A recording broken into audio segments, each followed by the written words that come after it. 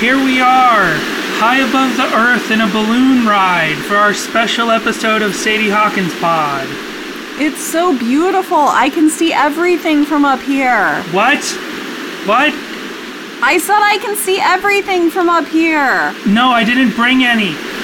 So, I'm excited. We'll get into some voicemails. I can't hear my phone. It's so beautiful. I feel like I'm having a real spiritual awakening. What? I said I'm having a spiritual awakening. What do you mean you want to divorce me?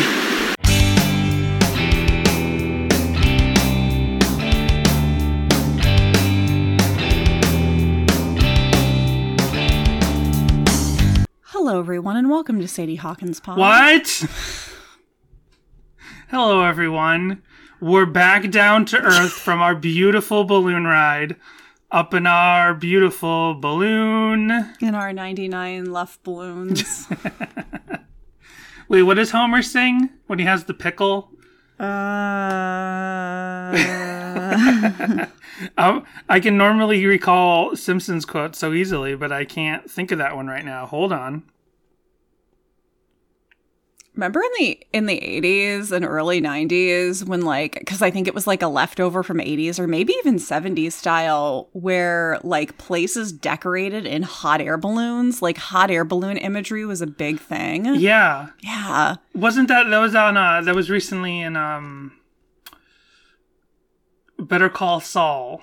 Remember on Better Call Saul when he works for the phone company, he works for the phone store for a little bit, and he starts selling phones to people under the guise that they're anti-government phones or they're burner phones. Right. And that store has a bunch of hot air balloon imagery on the walls. Yeah, and but you were that's newer. What a specific location that they were able to find. The little local amusement park where I grew up they were a water park / amusement park, and they had lots of hot air balloon imagery and very pastel pinks and blues and stuff like that. So it's a very comforting image, I find, of a hot air balloon. Although I don't find hot air balloons in general comforting, but we'll get into that in a little bit. I remember the Simpsons thing now. It's, hey there, blimpy boy, flying through the sky so fancy free. Remember that? That's a blimp. That's not a hot air balloon. That's different. I'm not over here making Led Zeppelin references. Here's someone's remix of the Hey There Blimpy Boy. This is funny. Where's the volume up? Hey there, Blimpy Boy, flying through the sky so fancy free. Hey there, Blimpy Boy. This is great. This is the song we're doing this week, right? You said pickle, and that really threw me off. Well, later he sings it and he's holding a pickle. See? There it is right there. Yeah. He's holding the pickle. If you had said, when Homer wins that contest, I would have gotten it, or anything with a blimp, I would have gotten it. It's too bad I couldn't think of it at first. Goodyear blimp and stuff. That's not the same as a hot air balloon. Well, whatever. Then he's sad because he gave up his blimp tickets, and he's crying, holding a pickle like a blimp. He's a good dad. Yeah, he gave it up for Lisa. Yeah. I don't know why I couldn't think of that at first, because I go around quoting that song all the time. You do. So that's the song we're doing. It's called Hey There, Blimpy Boy. That was a remix by Dr. Sally Topsy 2 years ago on YouTube. We're already to my part of the podcast. So anyway, Balloon Ride by Relient K. So we don't have any voicemails this week. We do have 2 left from Daniel that go back to the summer, but we'll do that another time. So here we are. Any other top of the show business? Not that I can think of. Oh, you know what's exciting? What? Over on patreon.com/Sadie Hawkins Pod. That's right. We just finished reading The Complex Infrastructure Known as the Female Mind. It took us 1.5 years. Yep. Which is normally how long it takes me to read a book anyway. And here we are. We finally read the last chapter of the book. It's exciting. Just now, we have not yet released the final episode, but over there, we do have the final regular chapter of the book, and then coming out pretty soon is the epilogue of the book, followed by the conclusion, and then Getting Into You, right? Isn't that, it's like, it was actually It's called Getting Into You. one like little Relient K reference tossed at you at the end like peanuts. Like, here you go, chumps. Well, they're like chapstick, chaplips, and things like chemistry. Boy plus girl relationships was another chapter. So Yeah, when they could shoehorn it in. But I feel like if we had written it, I mean, my Twitter has better Relient K. Our Twitter has better Relient K references for jokes than this book does. But yep, we finished it, and that's the first big project we finished on this podcast. Now, coming up this month, because it's October, we're not only did we just finish this book, but this month we're going to finish our first Relient K release, as in do every song off of the release. Because it's been 3 years of doing this podcast. yeah. And we're going to do the third song from the Halloween EP. Yep. And then that Halloween EP will be done. We haven't finished any other albums that I know of. Maybe we randomly finished some like EP, like the 2000 ADD or something that we didn't notice because it has a lot of the same songs on other releases. But yeah, a lot of chapters closing now in October of 2021 for Sadie Hawkins Pod. But we still have so many songs left, like Balloon Ride. We talked about doing another Forget Not Slow Down because it's been like 3 months since we did Forget Not Slow Down, but we've only got like 2 left. Yeah. Because then we also have This Is the End, If You Want It, which we're doing as 1 episode. At the end. Towards the end of the podcast. So really we only have 2 Forget Not Slow Down episodes left. Unless we redo some songs like we've talked about. I would kind of like to redo the Forget Not Slow Down title song. Sure. Because that was an early episode and it was recorded badly and we weren't quite sure how we were doing everything just yet. So that would be good to redo. Yeah. Well, Yeah. Dan. Or would you rather just forget it and not slow down and just keep never go back? It's a good question. I think I'll just forget and not slow down. That'll be a good promo though if we redid Forget and Not Slow Down. It'd be like we didn't forget and we slowed down. Well, Dan, have you ever been on a balloon ride? No, I know. Obviously, I would remember, but it took. You're not. You seemed very unsure. Well, it took me a pause to think about because I'm like, did I ever do like a sort of like not fake, but a sort of like tethered balloon ride or something? You know what I mean? Like at a fair, they might have like get I in have a this story balloon. about that. Okay, well there you go. But at like a fair or something, like you get in this balloon ride and Yeah. it just lifts you up for a minute and lifts you back down. They don't actually go counts. far. Sure. I don't think I've ever done anything like that, but I feel like I have, and I know I've been to hot air balloon festivals and looked at the hot air balloons. Gotcha. But I've never actually been in one of those hot air balloons. Gotcha. I've been in a hot air balloon once. It was with my boyfriend, Dr. Harvey. It was a beautiful date. Stardew Valley. Oh. The best date in all of Stardew Valley because they have these like heart events. And so you can romance like a certain number of villagers that are out there as potential marriage candidates.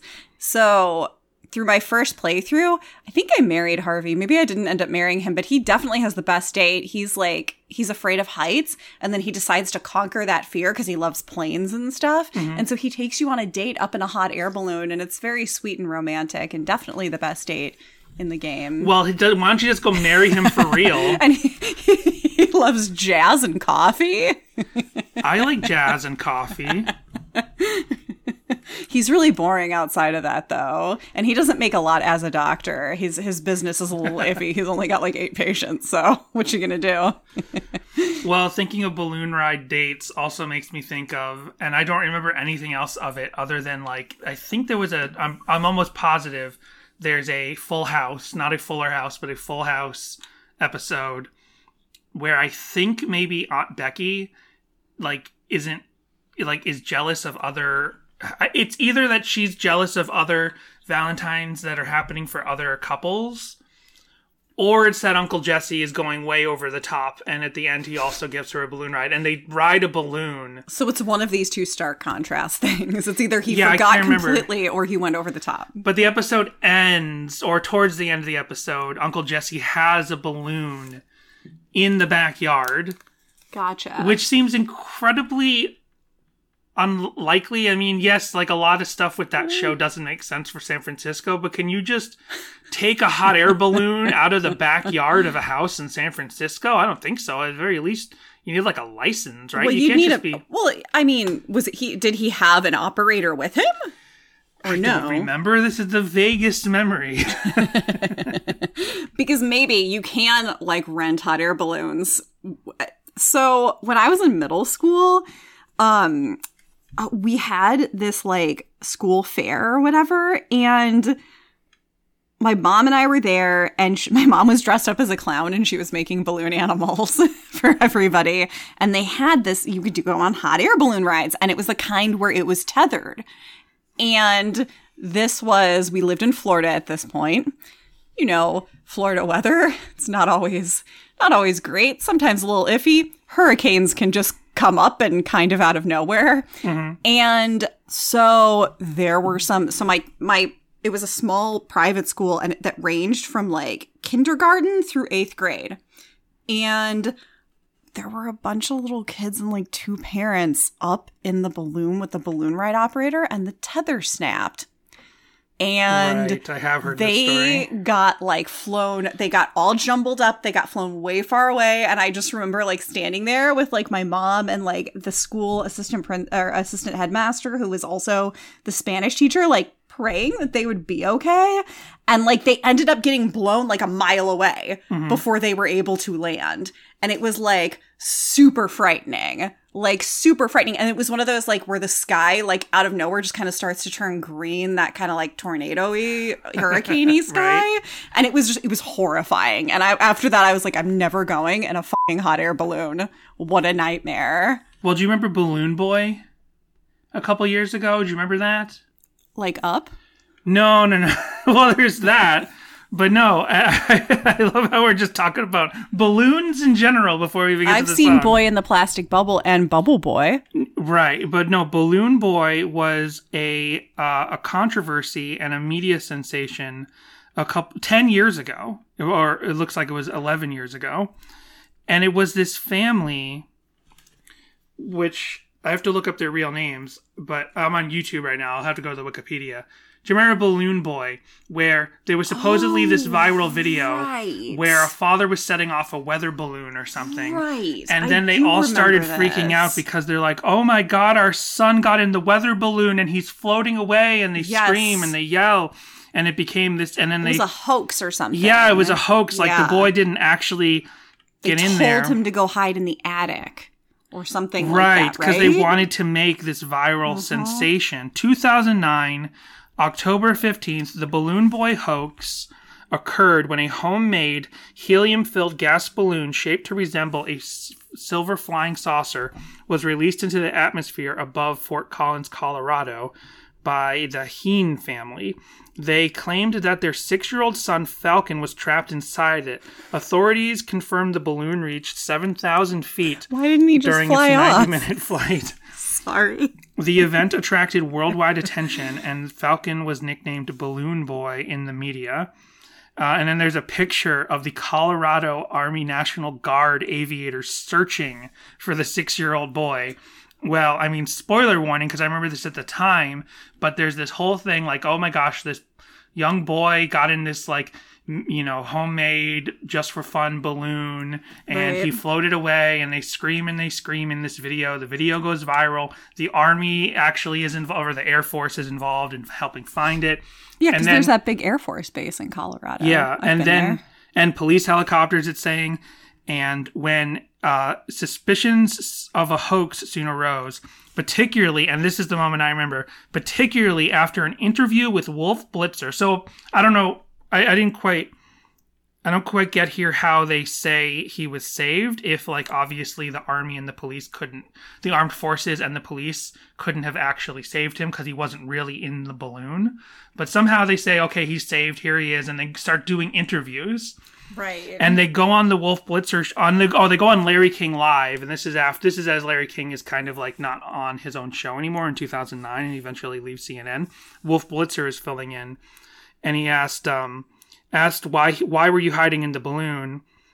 And the 6-year-old, who shouldn't have been on live TV, if you want to keep this a hoax, says, you guys said that we did it for the show. And then everybody started figuring out, oh, this kid can't lie.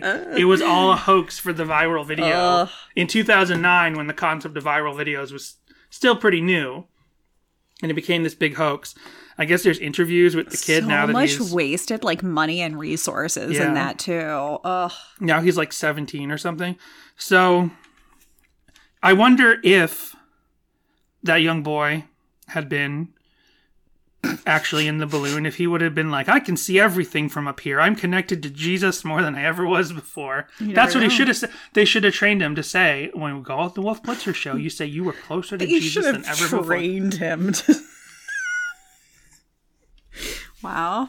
So when I think of this song sometimes, I do think of the Balloon Boy hoax. Although I forgot a lot of details I just read about. But I just remember the Wolf Blitzer show, and I remember it was all a scam just for the viral video, and I knew that the armed forces and the police were involved, and it cost all this money, and it was a major hoax that they were in a lot of trouble for.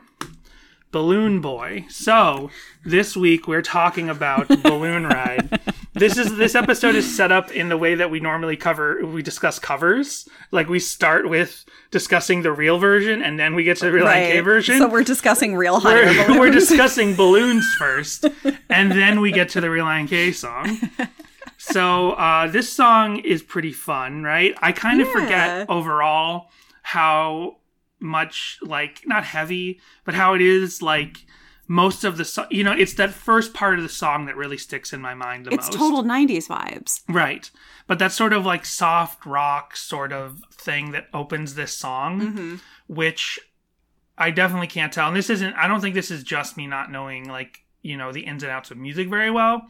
I can't really tell if that's an acoustic guitar or just an electric guitar process to sound light, whatever. It opens with that sound, with that very light sound, which doesn't seem to match most of the rest of the album. It really stands on its own. But then when the guitar gets fuzzy and it starts, being a pop rock song, again, it fits in with all of the rest of the album. It's just that first 30 seconds really makes you feel like this song stands out heavily. That light, floaty, clean guitar with no fuzz at the beginning. Very soft rock, almost jazzy inspired guitar. Honestly, almost jazzy inspired guitar. This song is a jam. It's a total jam. I love the music in this all throughout. Like I said, it's got total 90s vibes, especially kind of more towards the middle and end. It's good stuff. A song that they've never played live that I have been able to see. Not even at that early show where the kids in Detroit or wherever it was where the kids don't care. No. Instead, they played that awful fake rap rock song. Right. That I always thought was a cover of some sort, but it turned out it was just their joke rap rock name. Right. Yeah, no, I didn't see any live versions of it. Only one cover from Guess Who. Wow. Princess of the Sun, That's obviously. Right.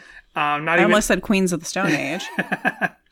So, very much, I'm sure it's not an underappreciated song by people who listen to the album, but at large on the internet, it seems to be a pretty underappreciated song as far as derivative works and covers and anything like that. Yeah, it was a pretty short deep dive as well. Yeah. So one thing I've always wondered is, I know it's Thiessen singing for most of it, but there's a point where when the chorus comes in, there's a lot of harmony. There's more than just Thiessen singing at that point.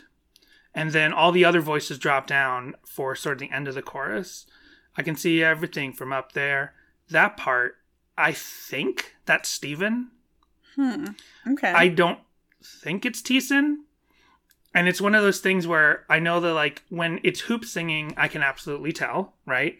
Or at least at the very least, when Hoops is singing, even years ago, before I would pay close attention to these things, I'd be like, oh, that's clearly not the same lead singer. That's clearly not Matt Thiessen. Then I have the issue of Dave Douglas's voice and Thiessen's voice sound so similar when mixed together on, that Who I Am Hates. I mixed this up once recently. It's Who I Am Hates Who I've Been, or it's I Still Hate Consequences. That's it. I think recently I mentioned Who I Am Hates Who I've Been has a section sung by Dave, but it's actually I So Hate Consequences. So Dave's parts of I So Hate Consequences sound so much to me like Thiessen that I never knew until we did this podcast what parts were Dave. But now I'm wondering the same thing about this song. I'm like, there's just a couple of words where it doesn't quite sound like Thiessen, and because it's all kind of mixed together, it makes me think just this one section, they dropped everybody else up, and I think it's Steven they left up. We know it's not Brian. Brian didn't sing any leads on any albums except for that one thing on the Christmas album where he talks. Mm-hmm. The original mix, not the one that's on Let It Snow Baby. Let It Snow Baby. On the original All Work and No, wait. Deck the Hall, Bruise Your Hands. On that version of Auld Lang Syne, that's Brian talking. Brian doesn't sing. Hoops, I feel like I could tell. So I just, by process of elimination, I feel like this is Steven.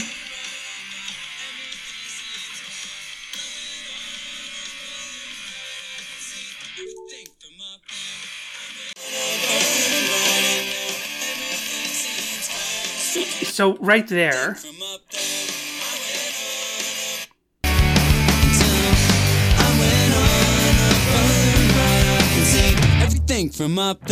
that doesn't sound like Thiessen to me. No, but it's so early. Yeah. It could be. And we were talking about, Jessica and I were talking about this in our regular lives recently, how it's not the sign of a bad singer, but the sign of a really good singer, one of the signs of a really good singer is if their talking voice and their singing voice don't sound the same. Mm-hmm.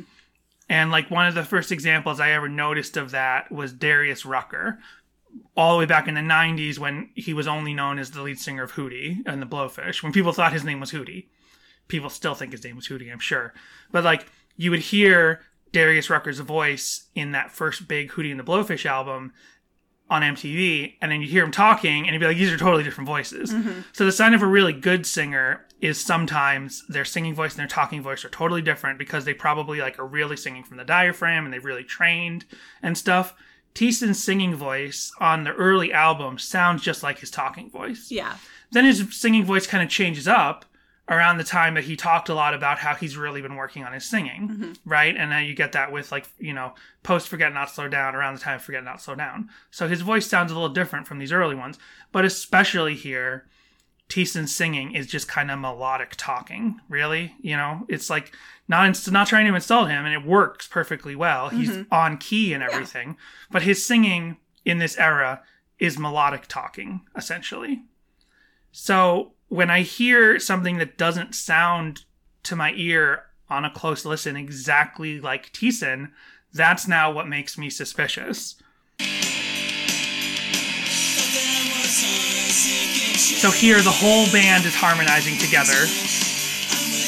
Still a whole band. So it keeps going back and forth for me. It's like it sounds like one, then it sounds like Thiessen, then it doesn't sound like Thiessen. It sounds like Thiessen, then it doesn't sound like Thiessen. And you're right, it could just be how it came out in that moment when he said, I can see everything from up there. But when I really listen close, it doesn't sound like Thiessen. I mean, they recorded this in like a church or something for like real cheap, right? Something like that. So, I mean, I don't know. Oh, did you see my tweet? That reminds me. Did you see my tweet about a gold mix of the self-titled? I did not. It was just like in the last day. So I was thinking about how we have these different mixes of albums 2 and 3, but there's no different mix of album 1. And sometimes I go to the first 3 gears and I listen closely and I'm like, no, there's no difference. Mm-hmm. They never remixed this album. So then I was like, oh, it'd be funny. And I thought this and I tweeted it. I said, we should all work together as fans to buy so many copies of the self-titled Relient K album that it goes gold, and then they have to make a new gold mix. So we have 2 different mixes of the album. When I first tweeted it, my spell check was like, oh, you didn't mean gold mix, you meant good mix. Switches it, I don't pay attention, I send the tweet, and some people are like, what do you mean good mix? It's got the mix it should have. And I'm like, fuck. So then I at first I'm like super frustrated that happened, that there was that typo. Because I make typos all the time. I do weird spelling mistakes all the time. But in this case, it was not my fault. Right. So, and then I delete my angry tweet responding to myself. No. No, I kind of wrote an angry tweet like, thanks a lot, spell check. And I'm like, wait, there might be a more appropriate, nicer way to do this. So I just tweeted again with the correct thing at the end saying they'll release a gold mix. And then I reply to that tweet and I say, this is the gold mix of my original tweet. That's funny. So that's cute. I would love, it would just be funny to hear another mix of this album, which I guess we don't need it. We didn't really need another mix of albums 2 and 3 either. Although as we've been going through it, like last week, there are, like Down in Flames, there are little changes that sometimes make sense. So that's other top of the show business. When we did Down in Flames, I completely forgot to mention this, but Down in Flames is the first new Relient K song I ever heard. Completely forgot to mention it. I didn't write it down in my notes, so I forgot to mention it. But the first time I saw Relient K was at that Salvation Army camp when they were just like literally in a van just going around wherever they got booked. Down by the river? In a van down by the river.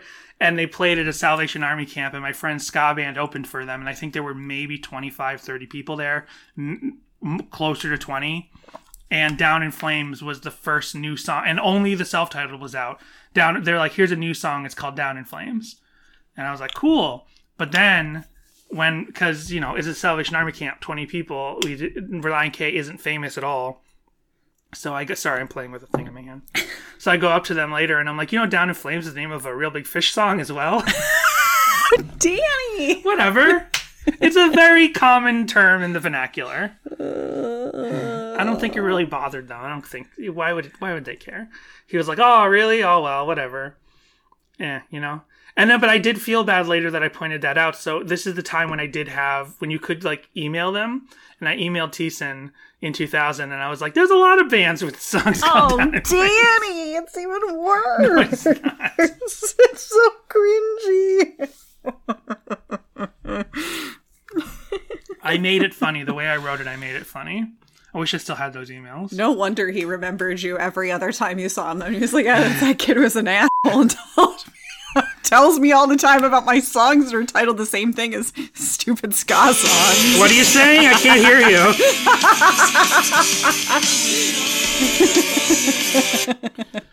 Yeah, I don't think about this song a lot, super often, but it's a good song. Yeah. It's a cute song. It's not a song that I skipped. It was like a song that I would definitely listen through when I was listening to this album. When I first got it, I love this song.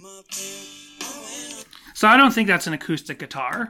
I think the soft guitar, the clean guitar, I think that's just electric.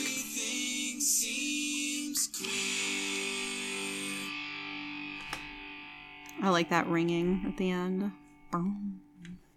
It needed another at the very end.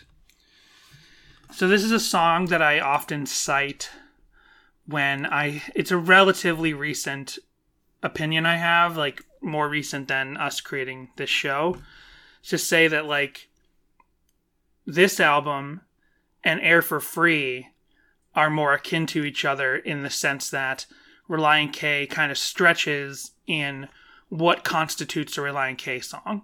Interesting. Because by the time of, even the second album, and certainly by the time of and Five Score, there's one kind of cloth from which the idea of a Relient K song can sort of be cut.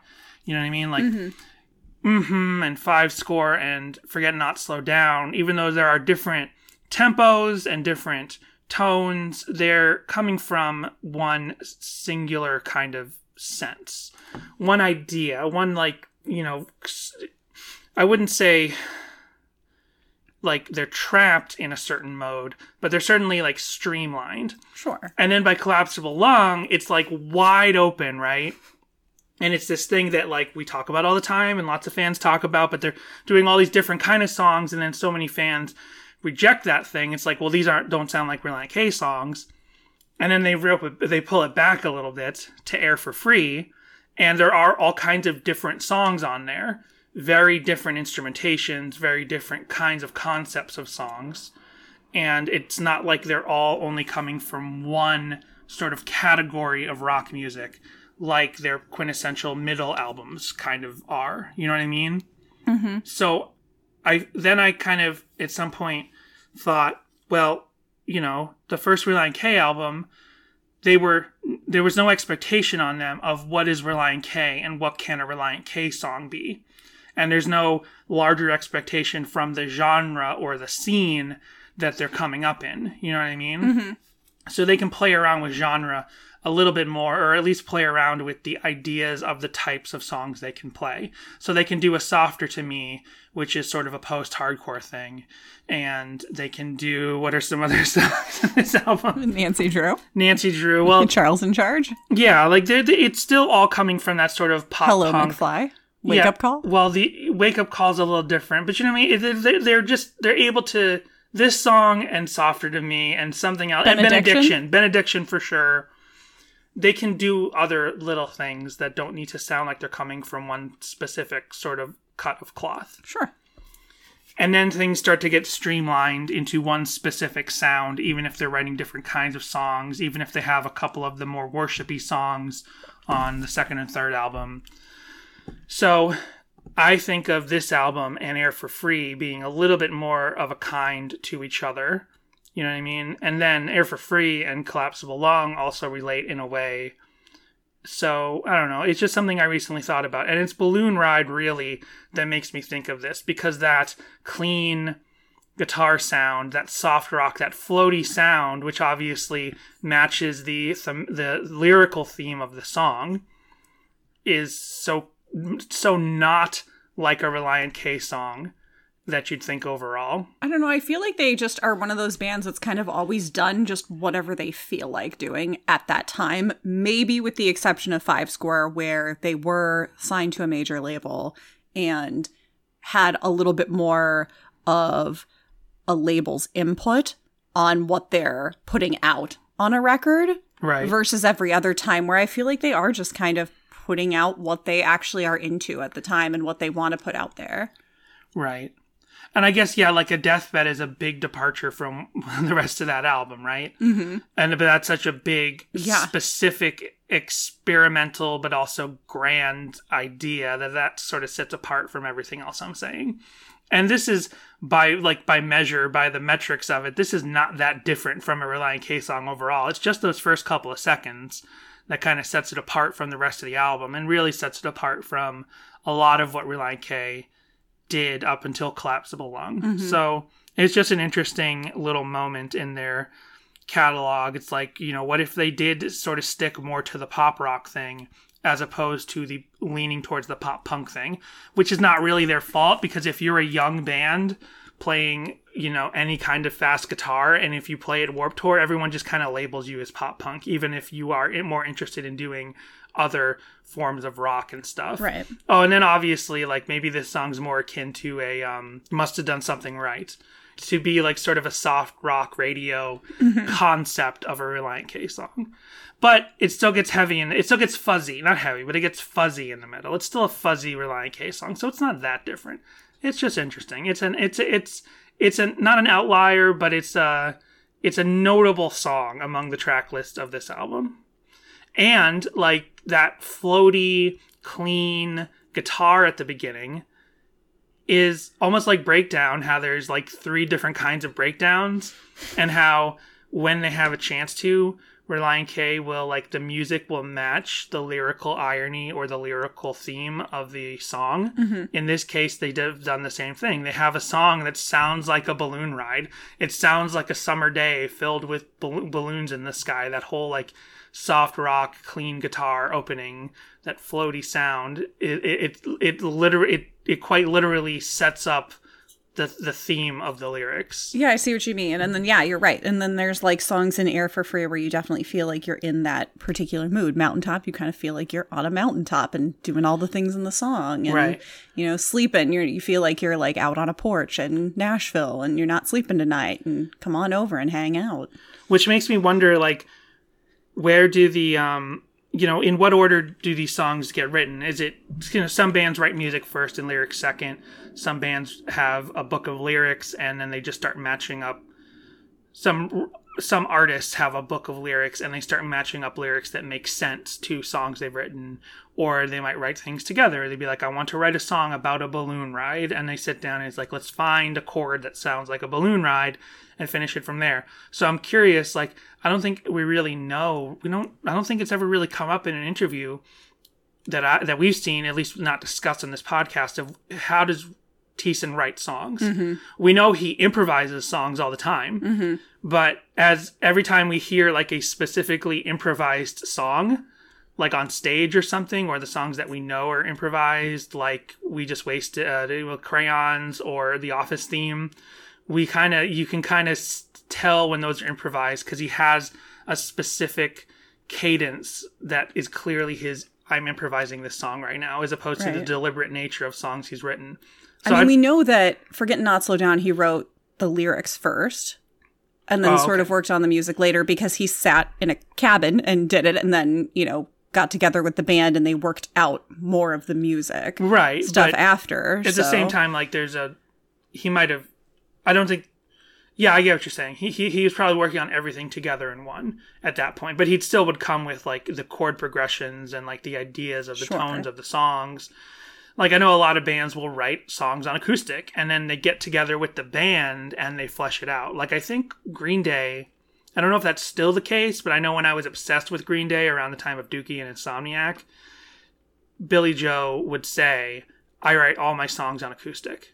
So he would write all his songs on acoustic, and then they'd get together with the band, and they'd flesh out the sound of it with the full band. So, like, how many other bands do that way?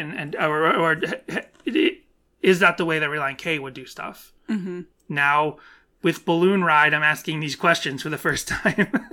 On sort of a similar topic, I actually, looking at the song, looking at more the lyrics than the music, although the music certainly kind of goes into this, I wonder when this song was written. I feel like this was probably written pretty early, based on sort of the maturity and general vibe of the lyrics and even the music. I feel like this possibly was like they wrote this song around the time of the demo, but it just didn't fit on the demo. So they probably reworked it a little and sat down and did another draft or two for this song to go on the self-titled. I mean, this album came out in 2000 and the demo's from 1998. So it's like 2 years is not a lot of time in terms of like there being a big change in the era of the band. So I feel like any sort of song from this album could probably sound like it would come from the same time, right? And I mean, when you're a kid, and by kid I mean teenager, 1 year seems like every year seems like a different era, especially if like when you're in high school, right? Like every year feels like a lifetime, whereas opposed to now, where like once you get into your late 20s and your 30s, 1 year feels the same as last year. But yeah, so it's like the maturity that and the artistic maturity can develop so quickly at a time like this in 1998. So those could be astronomically separate times in Thiessen's and the band as a whole's musical development. So that could be the case. If this feels more early to you, then that makes sense. Because to me, it doesn't necessarily sound like it's from the demo. I mean, I don't think that it would fit on the demo. Right. I think that it's obviously does not fit in with that same sort of scratchier, more punk sound. Right. So that's why I'm like, I wonder if they thought, all right, let's shelve this. We'll work on it later, or we'll, record it for something else. Gotcha. I wonder if there were any songs that were really written after All Work and No Play. I wonder if like the whole thing was just songs written around 1998 and earlier for the self-titled. Like I wonder, because there's that thing with rock bands like the sophomore slump about how you have a lifetime to work on your first album, Right. So as far as we know, every song on the self-titled goes back to them in their bedroom, not even signed to Goatee or with their development deal or anything yet. Yeah, it could be. Yeah. Just real quick to look over the lyrics. So it's just like, it's a very simple sort of praise song, not necessarily a worship song, but it's still a praise song. It's sort of like about connecting with God, and it's a very simple metaphor, simple thing. It's not a I mean, I wonder if this is any kind of literal teaching, if he went on a balloon ride and was like, I want to write a song about this, or if it's just like, I feel more connected to God. And you can imagine, anyone can imagine flying up in the sky and just feeling connected to God. So there were times in my life when I was so confused. There were things between me and God that were blocking my view. So I prayed, oh dear Lord, take these things away so I can see. He answered my prayers, and at the sight of him, I fell to my knees. And until I went on that fateful trip, thought that I was on a sinking ship. Until I went on that fateful trip, thought I was on a sinking ship. So also, like, there's a juxtaposition here of two different types of vessels, right? It's not enough that it's already a song about a balloon ride and the opening sound of the song sounds like a balloon ride. He's also saying, like, I felt like I was on a completely opposite sort of thing of a balloon ride, a sinking ship, another type of vessel that is in complete dire straits and is falling apart. But instead, no, I'm on a better vessel that's flying me above the sky. Feels both immature and mature at the same time, you know what I mean? Like, it feels like a very simple analogy metaphor that almost anyone could come up with, and it's sometimes when I think about it, it doesn't feel like properly structured, like, you know, it's a song about a balloon ride and suddenly we're on a ship, but then it also makes sense, but it also doesn't make sense. So this is very much like an early sort of song. Like, I don't know if necessarily you would hear a song like this any later than this first album. Until I went on the balloon ride, I can see everything from up there. I went on a balloon ride, and now everything seems clear. I went on a balloon ride. I can see everything from up there. I went on a balloon ride, and now everything seems clear. And I don't know if I ever really knew the lyrics to the bridge. It goes, I strive towards divinity, though sometimes I don't know what to do. When other people laugh at me, all I do is look towards you. So, I mean, there's possibly a little bit of, like, Christian persecution tossed into the bridge there about, like, people laughing at the Christians, which that's the context. Be, you know, being bullied in general. Exactly. Like, it feels like it could be either. I was going to say that. It's like, in this context, my mind immediately goes to the idea of, like, people are laughing at him because he's Christian. But people could just be laughing at... There's no specific line that says that's the reason. People could just be laughing at him because he's a loser, because he seems like a loser or whatever.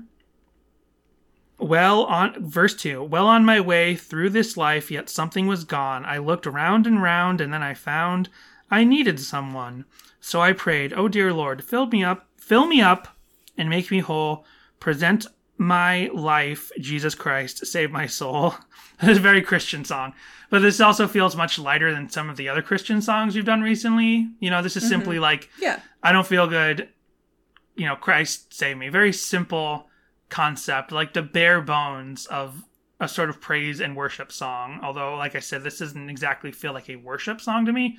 Of course, people could worship to this song because people worship to anything at those Christian shows in this time. Like, they'd put their hands up to ska songs and hardcore songs and anything that's relatively slower.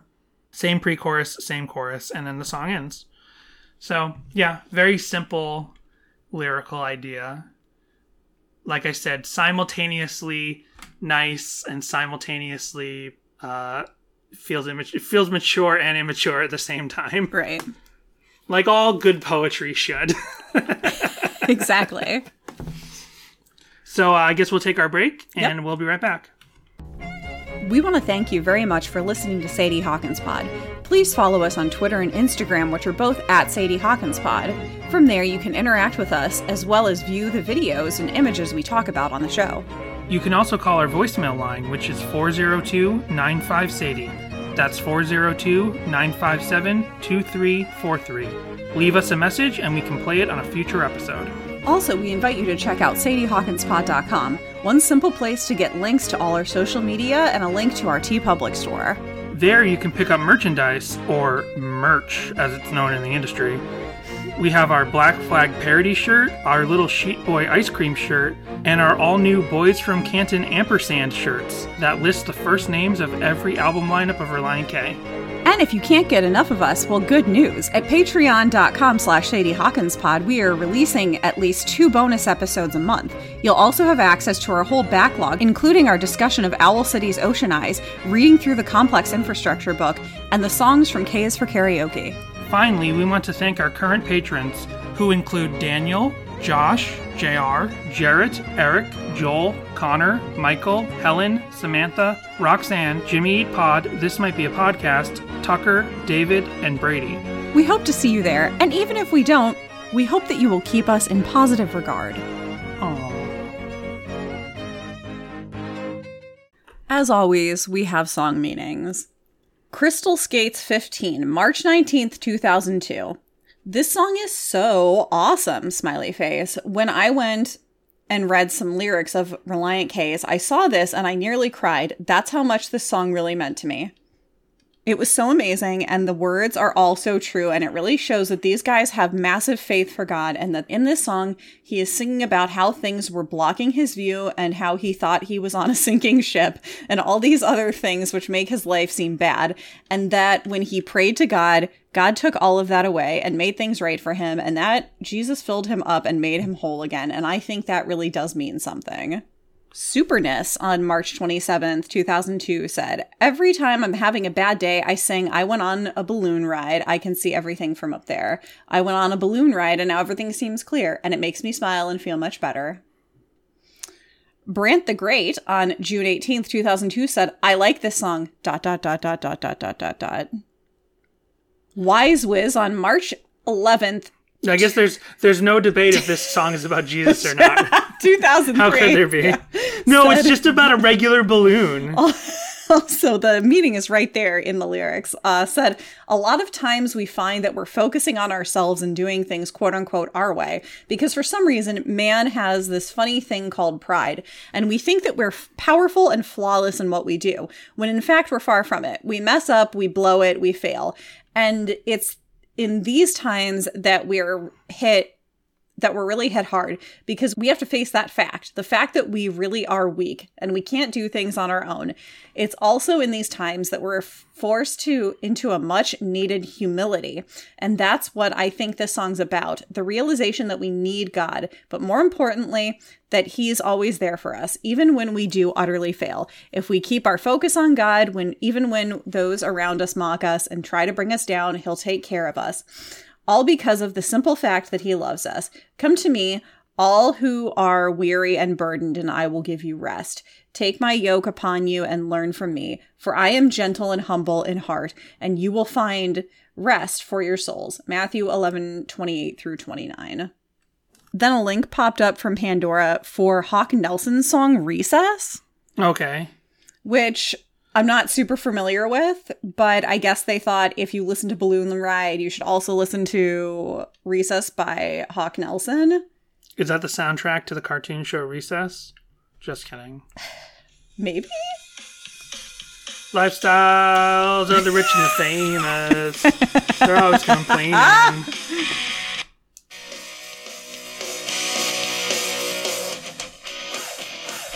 Sounds just like Balloon Ride. So, it's a really short song. It's only a minute, and it seems to be an instrumental. I actually got, I didn't really listen to Hawk Nelson because since I'm a little older, I was already sort of into, I'm double checking, so 2004 is when Hawk Nelson came out. So, I started getting into punk and rock and stuff in 1994, 95. I learned about Christian rock in 96. I was obsessed with Tooth and Nail throughout the late 90s. So I'd already was aware of every Tooth and Nail pop punk band from the late 90s. And then by 2004, Hawk Nelson comes out and I listen to them and I'm like, oh, this sounds to me more like Good Charlotte and the kind of post Blink-182 pop punk bands that were getting exposure after Blink-182. And I wasn't as into those bands in the mainstream, so there was no reason for me to be into a Hawk Nelson. I was already more familiar with MXPX. I'd been into Green Day, so I was not really, I didn't like too much gloss on the pop punk. And maybe if I listen back to this Hawk Nelson record now, Letters to the President, I wouldn't think it's as glossy as it sounded by contrast in 2004. But I got the Hawk Nelson's album from the library, actually, and that's how I checked it out. And I was like, no, this is not. I like, whatever, other Tooth and Nail bands that predate this one. Gotcha. And this song actually popped up a couple times in my deep dive for Balloon Ride. The unreleased song, My Cape is Stuck in the Phone Booth. Right, we're going to do that at some point. Yeah, so that definitely pops up a couple times along with Balloon Ride for some reason. Well, I mean, you're spoiling the episode we'll do someday. Just a little preview. Right.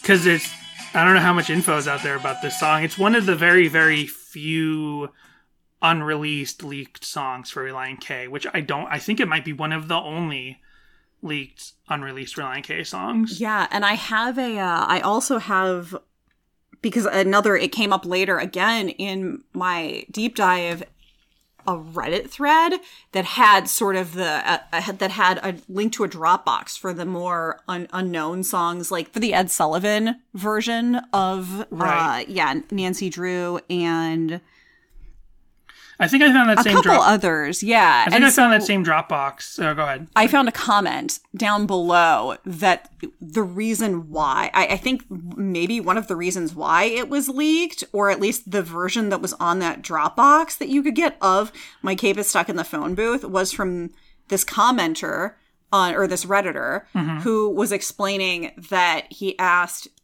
Thiessen what happened to those songs, and he emailed him, and Thiessen emailed him a copy of My Cape is Stuck in the Phone Booth. Okay.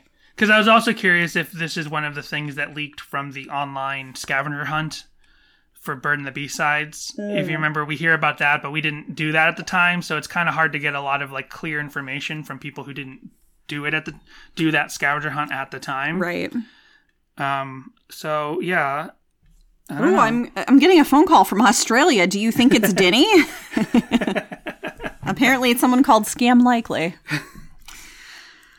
You too can ride a hydrogen balloon to outer space for only $125,000. Oh, that's not bad. That's cheaper than a house. It's true. Facts. I'll live in the sky. Thank you very much. So yeah, a lot of links for balloon rides. Hire a balloon ride. Go on a balloon ride. Take a balloon to space. That sort of thing. Nice. Well, like I said, there aren't really any covers to speak of for this, but and there aren't any live videos either. So let's see. I thought we could do something that we don't normally do, and that's read through the YouTube comments for the official upload for this song. Nice. So here's So, when Relient K started uploading all their own music to their official YouTube channel about 5 years ago, this got uploaded, and there's 7 comments on it. Caleb, 5 years ago, said, I can relate to this. Sorry if I'm bothering by all the comments I'm leaving, but Be My Escape is what saved me.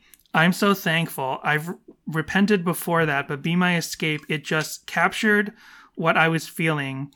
So ever since then, I haven't looked back. Thank you, Relient K. And then 4 different comments from other people. That is beautiful, but I'm like, but this is Balloon Ride. So I'm partially wondering if they're the comments for Be My Escape are probably really massive. So let me go leave this comment on a less populated song. So Relient K is more likely to see the comment. Then Ridiculous247 said, saw this in concert at the Air One stage, Spirit West Coast, way back in the good old days. So there we go. Some confirmation that this was played live. Yeah. Which I should have said when I said I didn't find any proof of this being played live. When it comes to these early songs for, say, the first 2 albums, that doesn't mean much to look on Setlist FM Right. or not find a YouTube upload. Yeah, we mention it. Yeah, all the because like time. Kickoff, there's no proof of Kickoff really being played live, but it was. It was played when that album came out at pretty much every show we figured out since then. I had forgotten I had seen Kickoff live until I got a video of a show I was actually at that's not on YouTube, and I'm like, oh, I was there and I forgot this got played. And because no one was saving the set lists in 2001, nobody knows what songs were played at those shows. And then it's just a bunch of random sort of weird comments after that, like just hi and buena and stuff. So there's that. Then let's see. Then I just found this other thing, and because there's no other like official Relient K material based on this song, at the Best Tour Ever 2013 at the Highline Ballroom in New York City on May 10th, 2013. Thiessen just has an acoustic guitar. Thiessen just has an acoustic guitar by himself at this point in the show, and he does a cover. He kind of just jams out a cover of "Only Living Boy in New York" by Simon and Garfunkel, which makes sense because they're in New York.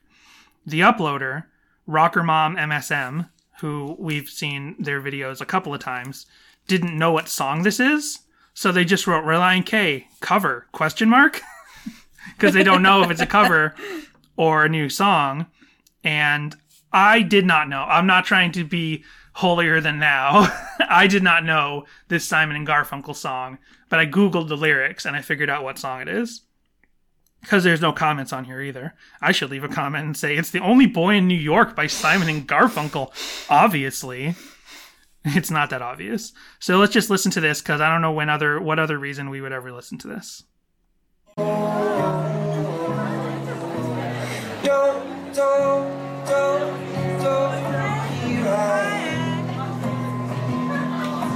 Only living boy in New York.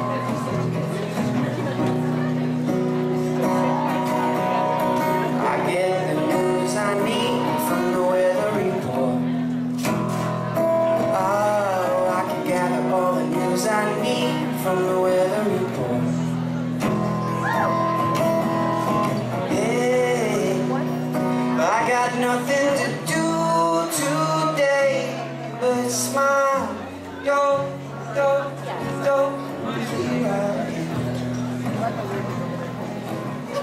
living boy, new.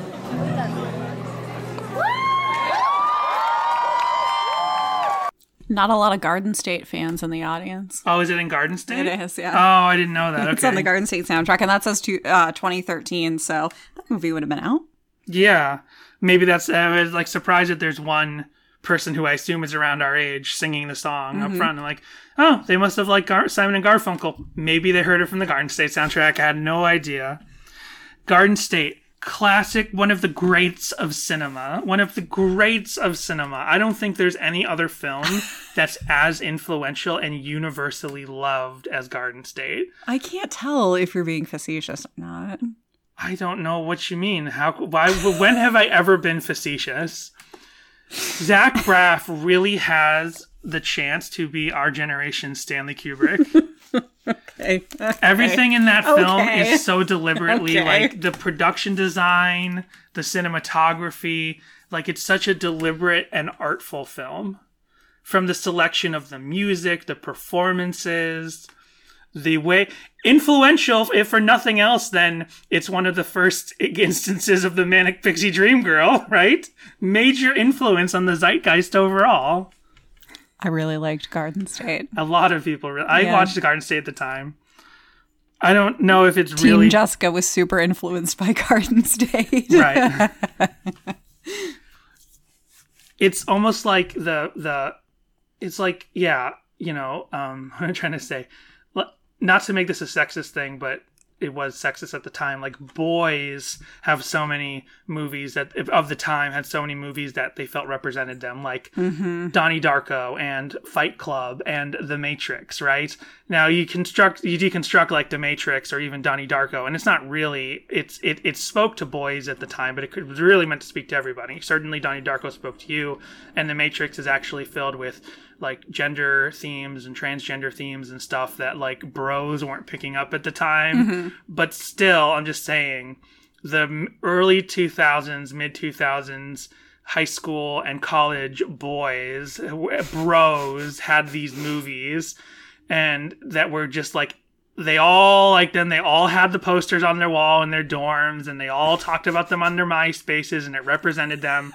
Well, what did the more sensitive people, and by extension the girls of that generation, and I'm sorry I'm cutting gender lines, I'm talking about from the point of view of then, what movie did they have? Garden State. They could put the Garden State poster up on their wall. Maybe they also had what's that movie called? I can picture the poster. You Thought I Owned the Poster. Lost in Translation. No, I had the Lost in Translation poster, but Lost in Translation is another good example of a very zeitgeisty mainstream movie that made a generation think they were into art films. No, I'm trying to think of Virgin Suicides? Well, that's a good one too. I'm trying to think of Eternal Sunshine. I'm just going to sit here and name every Sofia Eternal Coppola Sunshine. movie. Eternal Sunshine.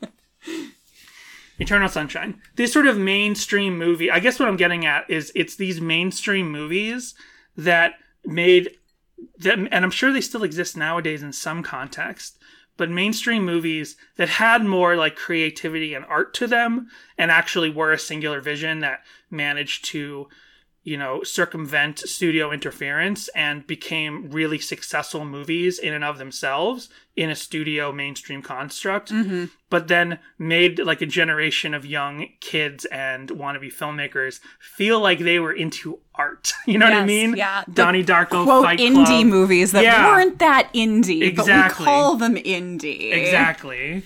But they had massive, massive budgets behind them. Right.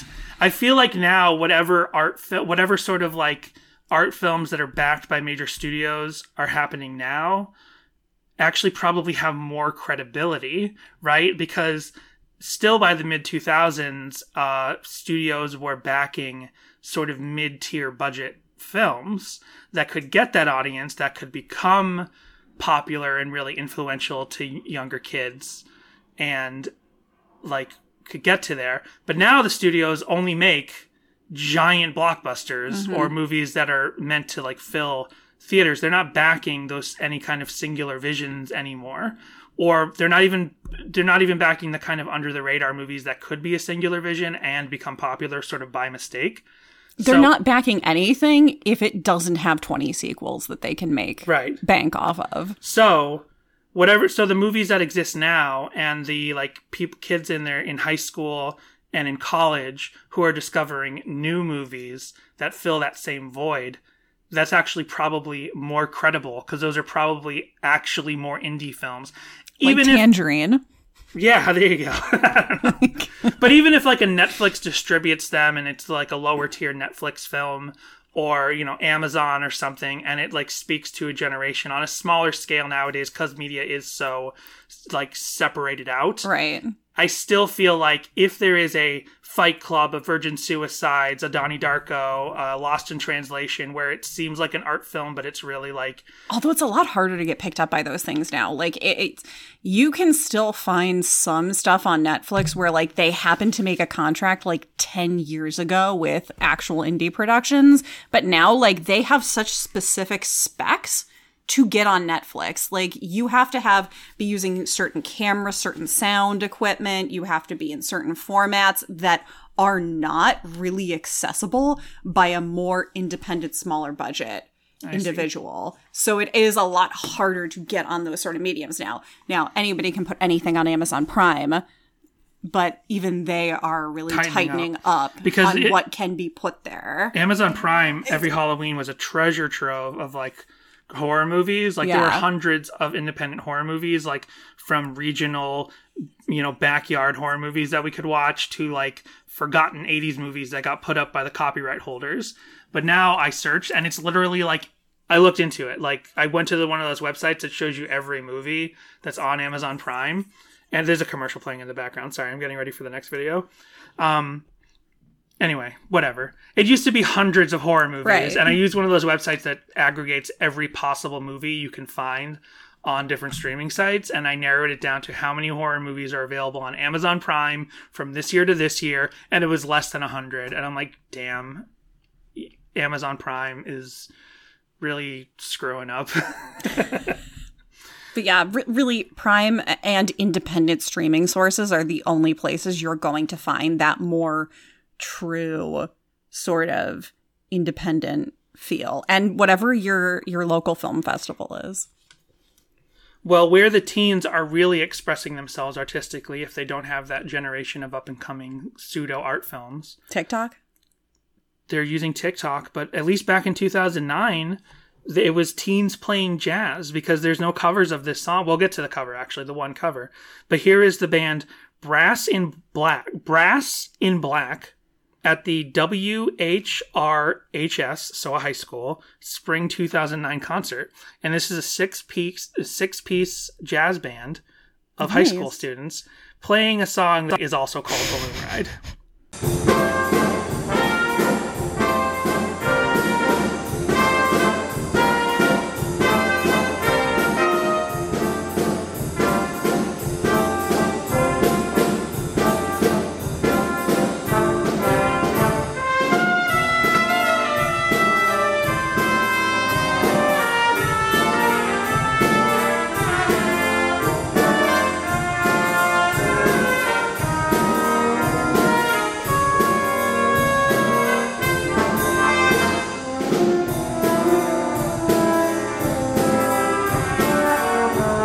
That's some good teen jazz right there. Yeah, that's good. It sounds vaguely familiar. Yeah, I'm sure it does sound familiar. It's probably one of those jazz songs we've heard 100 times but didn't know it's called Balloon Ride.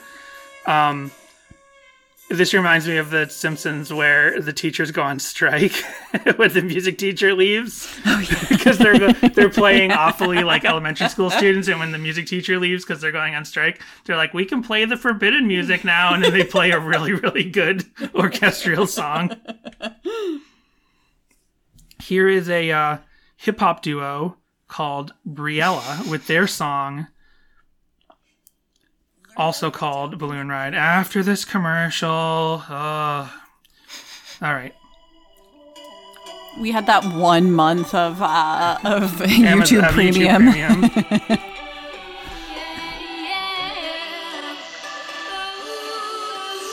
So I think actually they're letting off balloons into the sky. That's bad. No. You guys are killing sea turtles. No. They did they? No, yeah, I think at the beginning.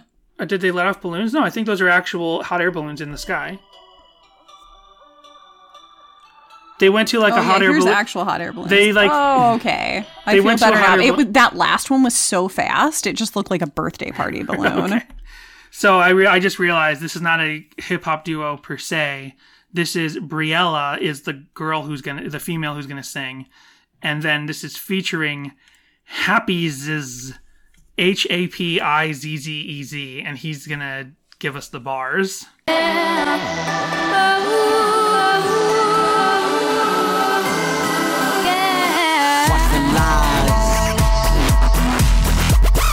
Sweet words that hypnotize. Take it to the sky.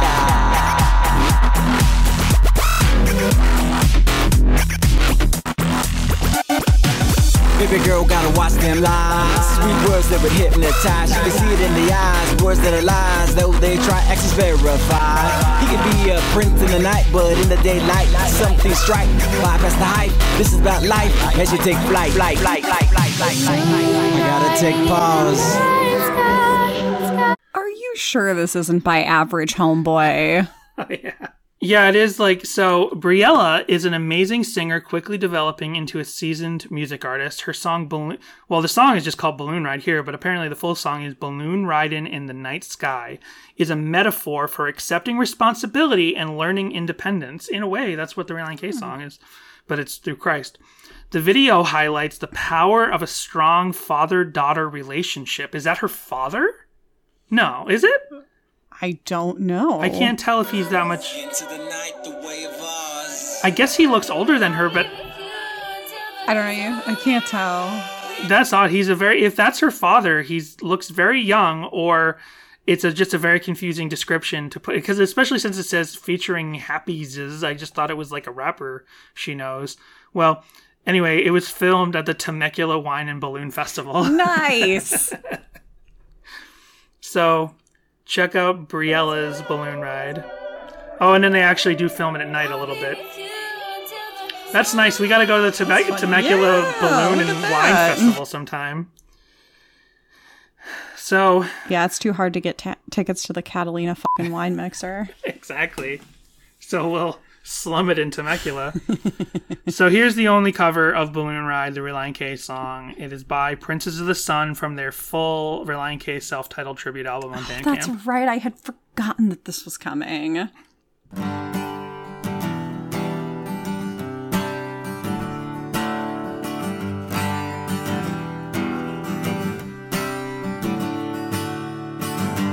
There were times in my life when I was confused.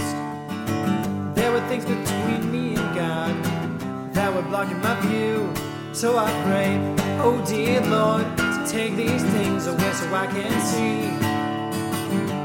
He answered my prayer, and at the sight of him I fell to my knees. And until I went on to that fateful trip, I thought I was on a sinking ship. And until I went on to that fateful trip, I thought I was on a sinking ship. Until I went on a balloon ride, I could see everything from up there. I went on a balloon ride, and now everything seems clear. I went on a balloon ride, I could see everything from up there. That was nice. That was nice. That's probably one of the best Princes of the Sun covers we've ever heard. Yeah. If somehow this is your first episode of the podcast, or at least if it's your first self-titled episode, the Princes of the Sun's tribute album is kind of like, we think now it might like deliberately be kind of bad, like in a somewhat post-ironic way. Like that Yola Tango karaoke album that they did where they like purposely sing awful. You don't know this album, but like I think it might be sort of jokey in that way, or like The Residents or something where it's like the joke is we do the best we can or we don't, because other Princes of the Sun album music that I've checked out doesn't sound as off as a lot of their Relient K covers. In this case, it seems like they just did a really nice campfire acoustic cover of Balloon Ride. It's almost shocking to hear something just so pleasant and competent off of this album. And it sounds mean, but I'm only saying it because we've developed a theory now that a lot of the off-kilter covers on this tribute album are on purpose. I know that one of the Princes of the Sun is listening. Come on the pod. Explain yourself. So yeah, that's it for music. I found there's only one AMV, no FMVs, but there's one AMV, and it's Naruto. So Naruto was having some trouble, and he said, "Oh dear Lord, help me out, Jesus, help me with my ninja school." Amazing. Poor Naruto, he's confused. And he's shooting lasers into the other man's. Yeah, he was shooting eyes. Metaphorical into the guy with the dark hair. Because he was not literal, but he was angry. He fell to his knees in front of a guy with pink hair. That's a girl, actually. Sorry, that's the a girl Hermione with of pink hair. Naruto. Oh, she's gotcha. She's got an angry anime face right now with the big furrowed brows, so she kind of looked not like herself. I don't know the characters' names. I read we talked about this. We talk about this every time a Naruto AMV comes up, but I read the first 10, 15 volumes of the manga, watched 5 episodes of the anime, and I was like, this is not specifically for me. But Naruto is like Harry Potter at a ninja school. Right, you've mentioned that before. So yeah, that was great. You actually see Naruto land on his knee out of a tree when it says I fell to my knees. So I it's just realized I hadn't looked for fanfic in a while, so I just did a general search to see if I got any balloon ride fanfics. Nope. Gotcha. Balloon ride fanfics. Bummer. Well, I'll just give credit to this and not really watch it, but Red Knight Nation is a YouTube channel. Oh, wait. Oh, you found something? So, well, hold on. In 2017, Red Knight Nation posted a 2-part birthday vlog about, like, their day, I guess for their birthday or someone's birthday. I think the YouTuber's name is Red Knight. And I didn't actually find where, because it's like 10 minutes of birthday vlog, just showing their day, going to the mall, at someone's house, having cake. Nice. And somewhere in there, supposedly, is Balloon Ride by Relient K. I didn't find it, but I wanted to give them credit. Did they go on a balloon ride? I don't think so. Perhaps? I don't think so. Because I kept flipping around trying to find it. I could have sat there and watched the whole video, but I didn't. I'm sorry, Red Knight, but happy birthday. Happy birthday to you. There's also Joy of the Lord by Ren Collective in here, apparently. At least they credited all the songs in the description. Elephant Parade is used in here somewhere. Sing, Sing, Sing by Chris Tomlin. And Say, Say by Kristen Stanfield. So I found I don't know what fandom this is for, but it's a cartoon, I guess. And from Word Girl over on fanfic.net, it's a theme song, Balloon Ride by Relient K. I know it doesn't exactly fit, and we already had a balloon song, but I just had to mention this one anyway. Funny face. It's about how when you seek God, he rescues you from the confusion of life and things start to make sense. Interestingly enough, I have always seen a vague parallel between Toby's relationship with Becky, in my headcanon that is, and a Christian's relationship with Christ. I love Jesus because I'm so grateful for him saving me, and that's how Toby feels about Becky. What fandom was this? I missed. Word Girl? Okay, I don't know. I'm not sure. Oh no, this isn't by Word Girl. Word Girl is the name of the cartoon. This is by Night N. Gale. Okay. Word Girl is the fandom.